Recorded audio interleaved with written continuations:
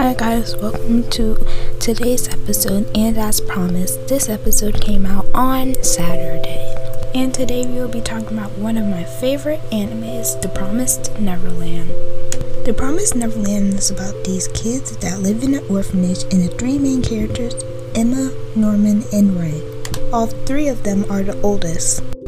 They live on Gracefield, but there's something weird about the house and the mother.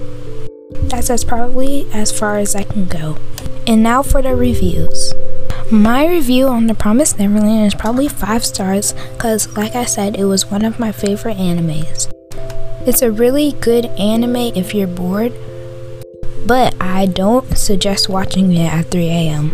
If you would like to watch The Promised Neverland, it's on Hulu, Crunchyroll, and Funimation.